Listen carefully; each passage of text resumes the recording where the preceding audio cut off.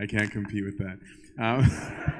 In the name of the Father, Son, Holy Spirit, one God, amen. Apologies, I'm lower energy, but I'm trying to figure out what to do in the 40 minutes. I had notes, but I'm also was already hesitant about them, of how to use them. So I think what I want to do is rather than give the talk I was going to give, I was going to talk about constancy, but I'm not. Instead, I think what I'm going to do is I want to use some of the questions you guys have in the Q&As, very specific ones, with the point of not just to give an answer per se, as much as to point out, because what I've been trying to focus on is the way of thinking, right? Is to point out what in a question, the way of thinking behind the question, right? To help you understand why the question has arrived, because questions show how we think, the way that we formulate it. Just to get back to some of these principles, because it's these principles that I think that people are struggling with in their spiritual lives that lead them to asking these questions. So I think a better place might be that, and if it sucks, my apologies in advance. So again, the focus is not just on answering the question, it's more to point out what you were thinking that led you to ask the question. And I'm prefacing by saying I'm obviously assuming, and that you might not have meant the question the way that I'm interpreting it, so please do not be personally scandalized if I misunderstood you. It's a blanket, I might not have understood it, but we'll use it either way. So for example, I agree. Thanks, Jacob. Why do good people go through so many trials in life? How do you not lose faith in God if you and your family always have to battle such bad circumstances? Right? So again, I'm trying to use these to say, well, what is the way of thinking that leads to the question? Right? Because the background thinking of a question like that is, if why do good people go through so many trials in life, then the assumption is good people aren't supposed to. Right? Like that's a starting place as an assumption, I'm assuming. How do you not lose faith in God means because if God were worthy of faith or trust, I wouldn't have difficulties, right? Otherwise, that also wouldn't be a question if you didn't have that expectation. And then third, if you and your families always have to battle such bad circumstances, which suggests that me and my family shouldn't battle bad circumstances, right? Those are the premises, right? So the first question needs to be, where did I come up with the idea? And again, I'm not saying any of this like sarcastically, right? Why do I think good people won't have problems? I'm trying to apply some of the things that we talked about. Is there anywhere where in my relationship with God or people's relationship with God in the history of mankind that God said, stick by me, you'll never have a problem? Nowhere, right? I can think of a bunch of verses off the top of my head that say the opposite. Many are the tribulations of the righteous, specifically of the righteous, right? They hated me, they will hate you also, right? There's not any that I can think of that I'm like, it's going to be so sick, it's going to be so amazing, no one's ever going to be upset, everyone's going to love you. It wasn't that. So, and the reason I'm pointing these out again is not to be like, here's why your thinking is off, but of saying that if we're talking about a relationship with someone, and this someone happens to be God, so I get actually the position of he's sovereign, which is also I think part of why this question is coming, right? But it's saying, but why did I think that about him? So then the real question becomes, because part of it is, how do I trust God? Which is like, what did you think God is the one who gives you the trial? Or did you think that God is the special magical force field around the trial? Both are probably incorrect. Kind of. One of them is less incorrect. But if I understand God properly, then it's like, okay, God is not walking around handing out problems to people. right? God is not going to come and be like, let me think of what I can do to really bother this person, right? Where do problems come from? People. Specifically, what aspects of people? Decisions start right here. So when I start to recognize that decisions matter, right? And that decisions don't only affect myself, they affect other people, then how I approach a situation now changes, right? Then it becomes not will there be problems, it becomes how do I respond to problems, right? And that's where we plug into gospel, identity, all the stuff that we were talking about yesterday, right? Of saying, well, where does this fit into purpose, right? Again, I'm just trying to do application. Like that's why I'm going through some of these. Because if I start to recognize that, then what I'm going to talk to God about will now be different. Because I'm saying this affects every single layer of my relationship with God. Because if I think that God is the reason for why my life sucks and why me and my family are going through so many problems, obviously I'm not going to be coming at God with warm hugs. I'm coming at God with an accusation, which means that my prayer is going to suck because I'm in a conflict with God, right? Not that conflict is always wrong, but my starting point in the conversation is like, what's wrong with you, right? Where are you? Why are you like that? Why are you not doing this? Why are you not fixing this thing? As though that was the right expectation. That's why I'm going through this, right? Whereas if I then take it and look back at God and say, well, God, who are you? I might be pleasantly surprised to find I'm with the God who suffers, right? So suddenly I'm with the God who had a lot of family issues, right? He was born in poverty. He was born in scandal. Forgive me, it's nothing we're comfortable talking about. Not most people believe that it was a virgin birth, right? It was. That's not what most people thought. That's why Joseph wanted to divorce or to cut off the engagement. I was saying this looks really bad, right? She's pregnant. We're not married. What are the people going to say? In fact, there's even a thought that one of the reasons why there was no room when they went to Bethlehem, in Mediterranean culture, the expectation is that you stay with the family. If any of you have gone back to Egypt, it's like, لا hotel إيه ولا بتاع إيه أنت هتقعدوا معانا, right? Like that's the custom. You have to stay with the family. But they're not with their family, and they're going the birthplace of their family. There's some thought that they were rejected because of the Virgin Mary's pregnancy before marriage, right? That it was scandalous. So there's scandal, there's poverty. Then what? The refugees, right? They now go to another country. That's not comfortable, right? Then after they're done killing everybody off because they're trying to get rid of him, right? They go back. And he doesn't have an easy life. He's not living top class. I don't know if you know this, but the Lord was lower class than the apostles. The apostles at least had access to food. The main currency in Mediterranean culture was food. Money was second, right? Your access to food was first. If you had food and were rich, bonus, right? And that's why most of the rich people owned land. So they were set because they had both, right? People who were in the trades, carpenters, smiths, all of those, they were among the lowest class because people could only spend money if they had it. So their access to food was based on whether other people were rich enough. So he was actually a whole lower class than them. So he financially was going through hardship. Socially was going through hardship. If you pay attention to gospel, and again, I'm trying to connect you to all the different principles. If I'm reading the Bible asking, who are you? You'll notice other interesting things happening in Scripture. Like his family doesn't like him, right? In his hometown, it says they were so annoyed that they wanted to throw him off a cliff. Not many of us get that response out of our families, even if we feel it. But they physically wanted to go through with it, right? Where you get these other glimpses where his relatives are saying, you should go to Jerusalem, which sounds like a nice idea at first, and then it explicitly says they said this not because they believed in him, right? It was the complete opposite. It was with sarcasm. It's with like, yeah, let's see how you do out there, buddy, right? We know who you really are. So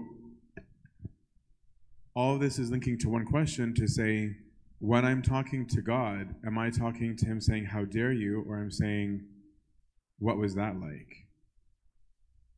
I'm going through this now with family. How do I go through this with family? Right? Now I'm talking to a who, not a what, not an it. Right? Now I have a little bit more information about the one with whom I'm speaking. Right? Because if I've come into the question or the prayer with, why is this happening, as though somebody owed me it, right? Specifically God, my whole tone changes if I find out that my assumption was incorrect, because we're in a real relationship with somebody, right? So then the next question becomes, okay, so what do I do with my bad circumstance? And then it becomes very objective. What does the gospel say?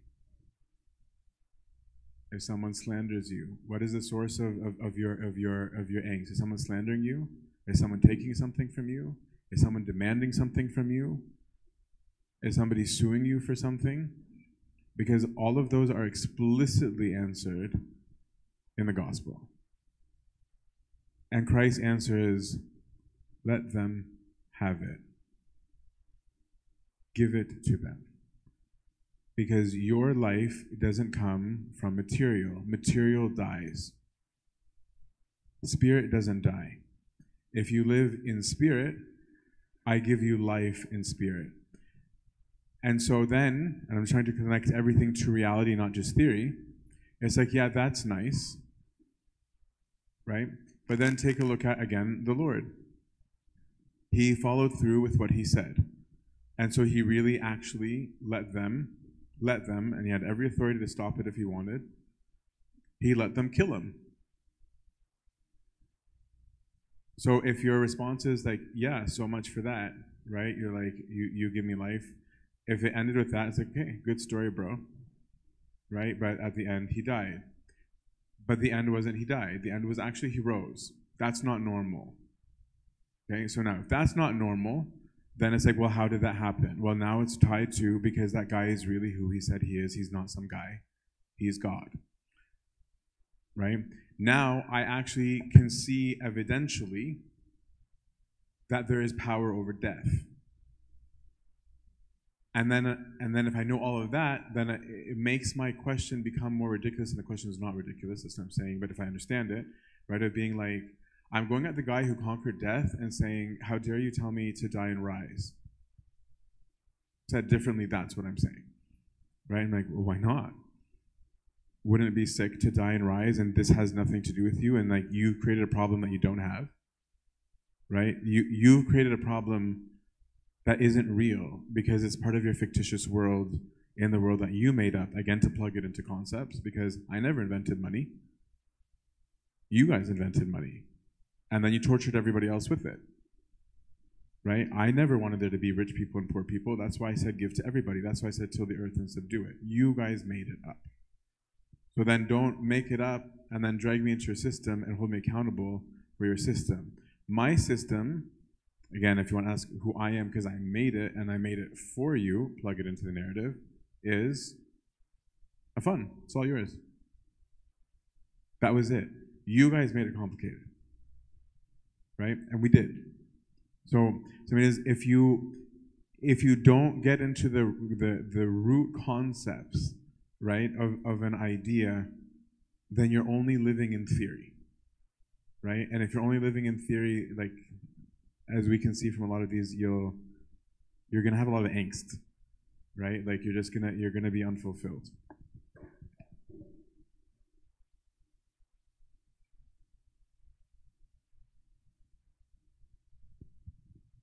How do you know if your suffering is a result of your free will or a result of God's allowance for a greater purpose, right? So this is another way of getting to know God, right? This is starting with a different level of assumption, which is also very good, right? This is acknowledging that I have a role in what happens to me, which is good, right? This is another place. And then, or a result of God's allowance for a greater purpose. So then the question becomes, what does it mean when God's allowing?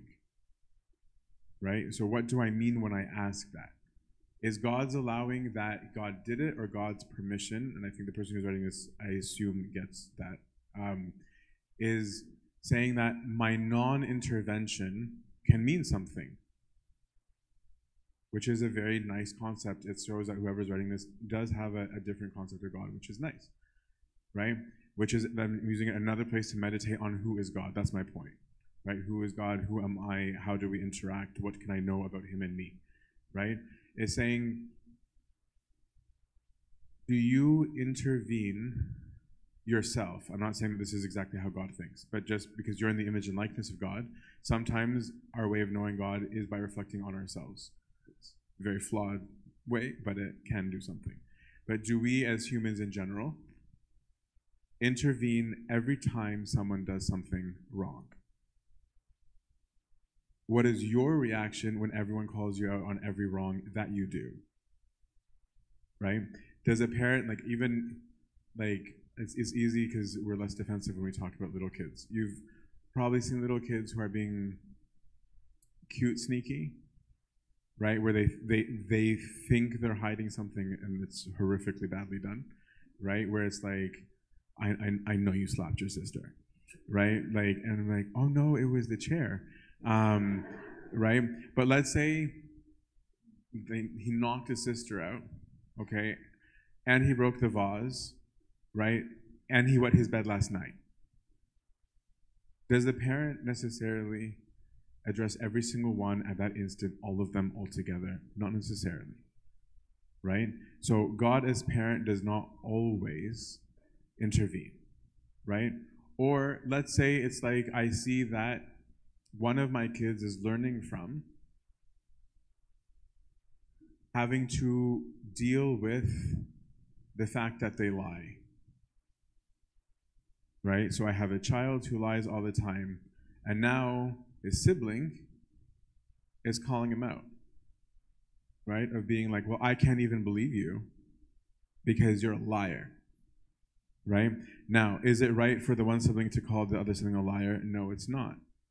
Might the parent be silent in that moment about the judgment of one child that also needs addressing, right? Because if that child persists in his or her judgment nature, that's going to catch up for sure too, right? Or might I be like, what's your answer? You're in a real situation because you actually really lied, right? So could there be something that God allowed in the sense of just letting it slide for greater purpose? Yes. Right? Yes, that's definitely possible. Is that the only reason, though, that God might not intervene? And that's where, again, we now want to look at the record of the history of God's interaction in real time with real people. And that's where you're going to see all sorts of different stories, right? You'll see stories where God intervened on some places like that right in the moment. You'll see situations where God said absolutely nothing, right? You'll see cases where it's like, yeah, I let the Babylonians take you over. I moved the king of Persia's heart. You'll see another story where it's like, why do you think it's me? I have nothing to do with this. This is all you, right? They all exist because God's a real being, right? So then it now becomes, so where do I plug into these when you're trying to find an answer to this? Is there something that I know that I did? If so, just own it, right? Because the history, the record shows that even if I've made a mistake, it doesn't mean that God's monumentally angry with me, right? In the story, I like overusing this story, but Jacob, just because it's a good story, Jacob monumentally conned his dad. It was messed up, right? Like, it was really messed up what he did. He lied, he deceived, he like glued fake hair to his arms, right? Like, that's weird, right? Like, he went all out and his mom was in on it, right? It was wrong. God was never like, yeah, that's the way, bud. No. But his own punishment, the own consequence, not God being like, here's what's going to happen. It's like, well, now you're going to have to, like, Ishraba. Like, this is the consequence. You're fleeing your brother. I'm not making Esau hate you. You did that on your own, right? Esau has every reason not to like you, right? Now you're a refugee with your uncle, and your uncle's a tricky man, I didn't make your uncle a tricky man, and now you're dealing with someone like yourself, right? And Jacob outconned Uncle Laban. But God was like, okay, Kefayek, like what you went through, right? You're already dealing with it, and Jacob was blessed even with what he was in, right? And as Jacob matured, and he did, right, kind of, Jacob reconciles, right? That there's a fixing to the issue. There's still an ownership of the issue, right? Again, I'm using these, again, not just to be as a Q&A, as much as to say, what are my thoughts in it, right? But then if you also pay attention to different stories, it's like, well, what is the person's receptivity to God? Because the capacity in which God would be relating and talking to any of these individuals has everything to do with how much they were willing to interact with God. Right? If you look, for example, at Cain and Abel. Cain murders his brother. If you pay close attention to the story, God never cast any judgment ever on Cain. Only Cain did. All God said was, where's your brother Abel? His blood cries out. Cain's like, all right, kill me. Right? And God's like, oh, what, that escalated.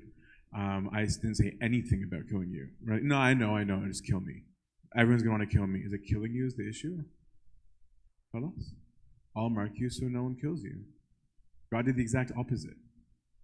Like, that's your main concern? No, I'll mark you. Anyone who kills you requires this money in return, and that's a big no-no. No one's going to do that. You're fine. If that's your...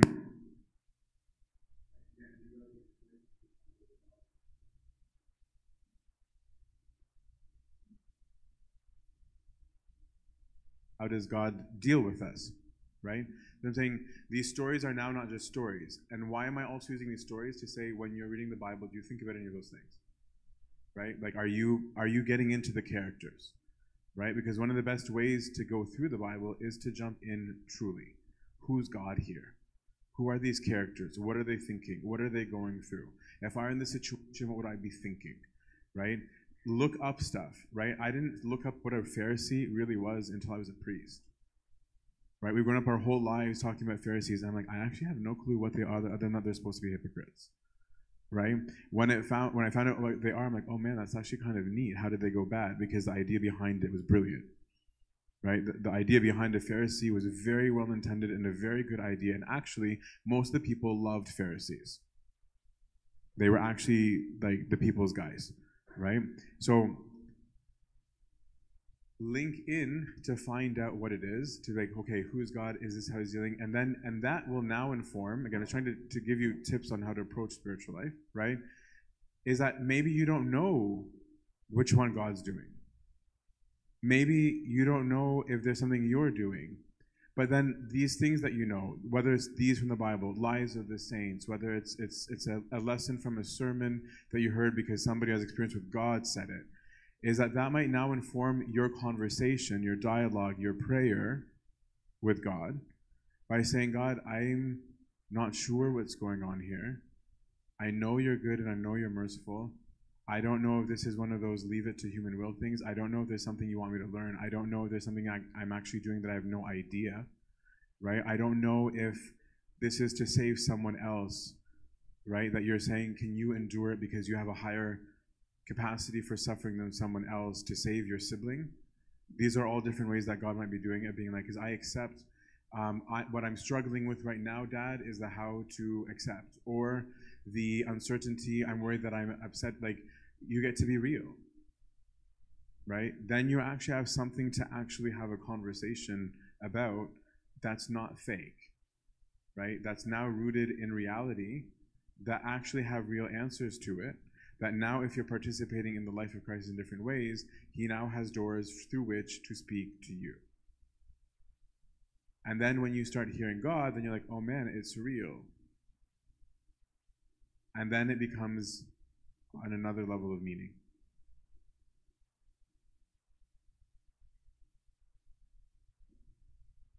I won't spend too much time on this other one, but it draws out some of the points. There is a Bible verse that says God will never give someone hardships beyond what they can handle. How is this the case for people who have committed suicide? So that's a good question. Now the question becomes, is that what actually was said? Right? What's actually said, and I believe it's Corinthians 10:13. I'm not so good with my verses, but I'm pretty sure that's what it is there is no trial that has taken man that comes from God, that he does not either give an escape or the grace to bear. It's not saying that every single trial that is in existence comes from God and that therefore it is. Because if that's what I think, then of course I'm going to be like, well, actually,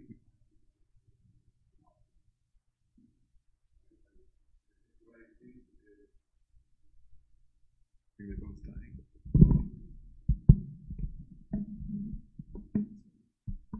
So if what I think is that every trial is from God, and the reason I'm highlighting this question is that I'm going to really hate God, right? Because it's just like, God is the one setting me up.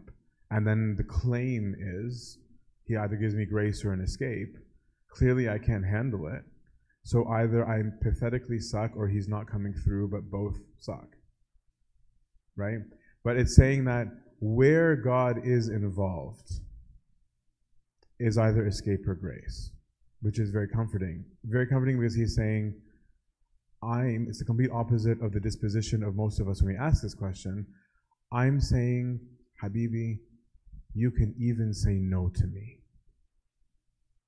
That's what he's actually saying. I'm saying you're allowed to say to me, Dad, I can't take it anymore.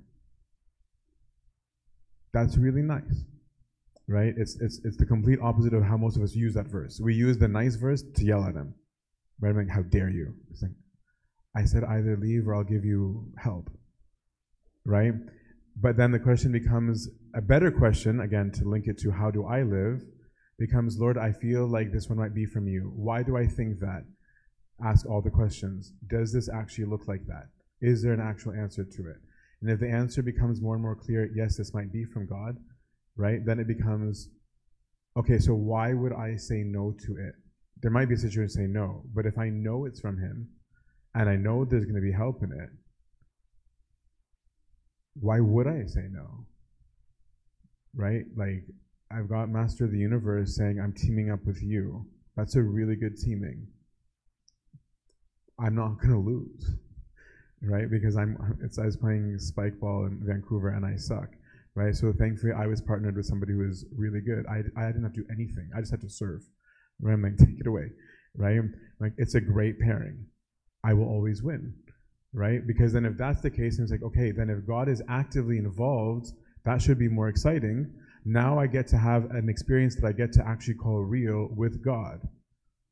Most people complain that they don't have that, right? Now it's like, okay, cool, I'm actually doing something with God. What happens now, right? Then I might plug into the different stories and be like, I wonder if this was like what it was like when this person went through this, or this person went through this, or this person went through this, right? Like, I might look at Joseph and be like, man, like, it really sucks that you got thrown in prison for not sleeping with your master's wife.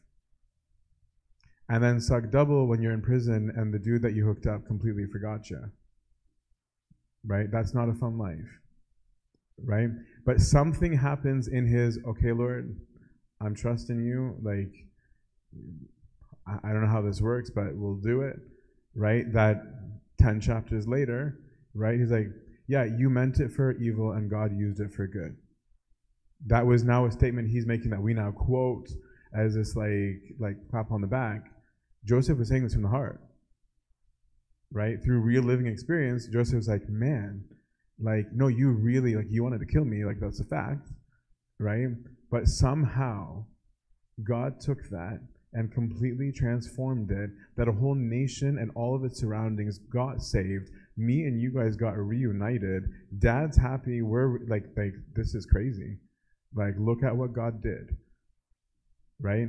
It's now something real. And now that guy, when somebody goes to him in Sunday school, which they didn't have back then, right? We're like, let me tell you, right? And it's real, right? It's not like, yeah, there's this verse that I once read, and I wouldn't do it. I might put it in a sermon, and it's just this distant, like, thing that holy people said, right? That you throw at people. Now you have living experience based on who God really is, and based on who you really are, and how you guys really interact with one another. I'll do one more. I hope this hasn't been a waste of time for you guys, but I'm just trying to use these to change how we think, because if we can do that, we really will love him more.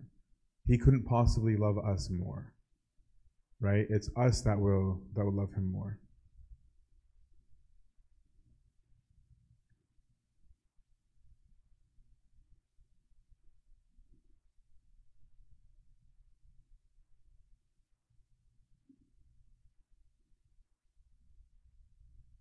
I'll end with this one because it's a good one to answer and a good one to plug in everything we talked about.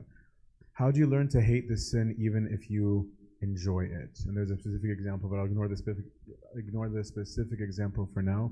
We can get into that particular one in the Q&A tomorrow. But this is a great question, right? So this is, again, a different starting point. I was saying, I know that I should, and I want you to, I like doing this exercise with people. I know we already explained it. To practice substituting the word faith for trust, love for choosing, hate for not choosing, just to practice understanding what they really mean, right? So how do you learn to not choose the sin, even if you enjoy it? And the reason I want to replace the word is because we associate the word hate with only the emotional, we sometimes think if we don't emotionally hate something, that we're not there yet, right? Whereas the actual ask from me to start with is to just not choose it, right? I may or may not quickly or ever arrive at truly from the heart disliking it. And that's okay, right? So then the question here becomes, why am I supposed to not choose it? Right? I think plug it into the concept. Because this is something that most people struggle with all the time when they want to do stuff, right? It's like, why am I not allowed? And we treat it, like we talked about the other night, as the allowed part, right? And that's what I'm saying, because of your identity, right? It's saying, why am I not allowed to breathe through my lungs? Through my lungs? You're definitely not to breathe through your lungs. Because your lungs don't do that. You might be so distressed about that. No problem. But you can't, right? I mean, you can, but then you suffocate, right? That's what's also true about sin. So then it becomes, is God saying, don't do that because he doesn't like me? No. Is he saying, don't do that because it irritates me? No. He's saying that's against your nature. That's why it doesn't make sense. There's no question about permission, right? It's like, that's why St. Paul says, I can do whatever I want. All things are lawful for me. Not all things are expedient, beneficial. And beneficial isn't a random standard. Beneficial is image and likeness, right? So it becomes, okay, is this a good idea? Now, if I have that as my mentality, right? So for example, like, then I start asking, well, what are things, right? Why is it unhealthy to eat Carl's Jr.? We don't have that in Canada, or do we? McDonald's, the big double arches, 5 times a day. Why can't I have 4 meals of 20 nuggets a day, which are delicious? Because cholesterol is real. Your arteries are real. Okay, lethargy is very real. Obesity is very real. Calories are real. Energy is real. And so there's something really happening. And because it's really happening, having that many times a day is not a good idea. That's why there are some things that are not always wrong. There are some things that are intrinsically wrong, right? Eating is not wrong. Gluttony, eating nonstop, way beyond your caloric intake, is wrong, right? They're two different things. If it's always wrong to eat, then it's always wrong to eat, but it's not always wrong to eat, right? So then how do we find it out? By coming back to what things are, right? Now, let's say I'm somebody who loves McDonald's 7 times a day instead of Igbeya. And so now I would like to embrace health. Great. Right? Now, does that mean I need to pretend as I pursue health, oh, I hate nuggets anyway? You don't. Right? And that's not the issue. Right? Would it be easier for you to eat healthy if you hated nuggets? Sure. You just don't. Right? I hate those people. I don't choose those people. But I might, as I get healthier, get excited by the consequence of health. I might, right? And I might be like this happened to me in real life. I was actually really sad when it happened, not happy, when I had cut out fast food at one point.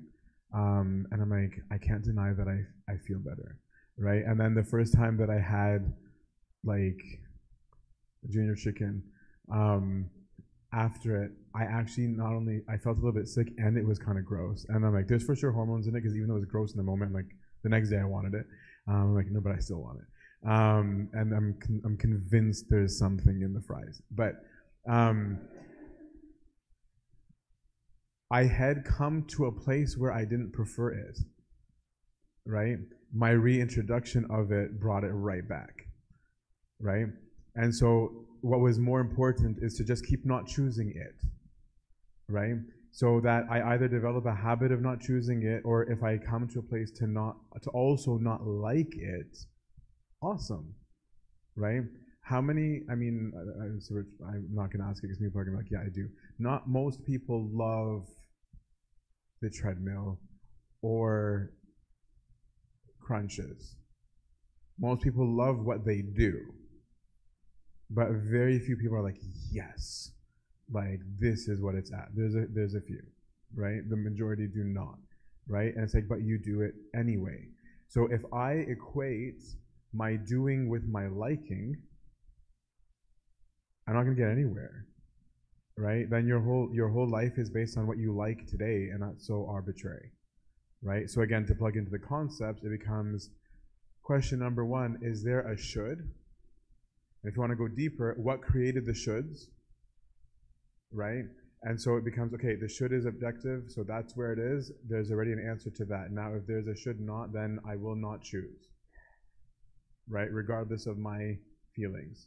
There's a no answer to that, no problem, right? Then I'm in safe ground, like we said the other day. Now it becomes, what is expedient? Right? All things are lawful and all things are expedient. What's the most expedient for me in my situation? And believe it or not, you will often be allowed to do what you like. Right? There's an assumption that you'll never will. Right? The reality is, yeah, you really will.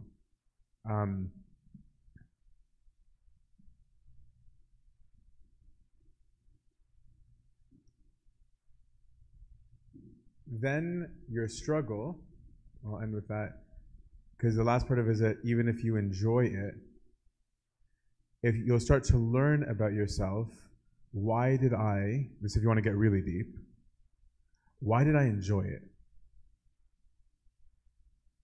Right? What was it about it that made me glad?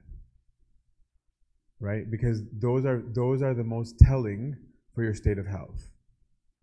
Right? Because you might like something good and you might like something really bad, right? And so then it becomes, well, what was going on there? Because then now the pursuit of health is even more clear, which could be very exciting if you want health. Like, it's this, it's right here, right? Like, and then you might even be able to find out, because if God created it, something, if you want to get really, really deep, well, what's the right way to use that enjoyment? Because there might be a really good way for it, right? Of being like, okay, maybe my pleasure is coming from that somebody affirmed me, right? That somebody said something positive to me. That can be totally healthy if that's rooted in Christ. Christ said, love others as you love yourselves. There's a proper way to love yourself. But is it rooted in Christ? Right, as the source of it, because then you might be able to be like, what a pleasant experience, and no one talks like that anymore, What a sick experience. Where like we just like each other, right? Or it might be my actual pleasure here came from we just character assassinated that person, and that's what I was waiting for, right? Then it's like I'm very sick, right? That there's something definitely wrong where my joy comes at the expense of a character assassination, right? Which deals with the example given in the actual question of like gossip, right? Where my enjoyment came from tearing apart another human being, right? Of killing them, right? Taking their reputation, the symbol of their personhood, their name, the symbol of who they are, and saying, kill it. It's very violent, right? Which might make you then realize when you go to confession of saying, when I'm looking at the 10 Commandments, if I'm looking at them, of thou shalt not kill, I killed. I didn't take a gun, but I did. The gun was my mouth, right? And I character assassinated somebody. I shot them down with as many bullets as I can. What's the treatment? Right? Now, and again, I'm sorry, I'm trying to show you how far anything can go if I'm thinking about the right things, right? Then that might make me at that point say, this is how I'm going to stop judging other people because that's not healthy. Because now I can look at myself and say, why am I looking at the serial killer with contempt when I am a serial killer too? I murder everyone. I want everybody's reputation to be killed at my expense, right? And for no real gain, right? Like that's all it is. And then I become somehow through my mistake to tie it to I can learn good from my evil. I was saying, and now I'm learning to love everybody, even the serial killer. And then I'll be like, is this God how you love us? Is that how you're able to look at me and my brother, the serial killer, and love both of us? Because you see that me and my brother are both very ill. And your desire is our healing, not our death. Then I love him more. Right? Because then suddenly it becomes, why is there a serial killer? Do you see how it all links? It becomes, oh my goodness, there's a serial killer. Thank God Dad loves us. Right? It comes a completely different worldview. I'll stop there. It's 9, so we can, I know we lost track of the timing for the confessions. I hope that was helpful. Tomorrow we'll do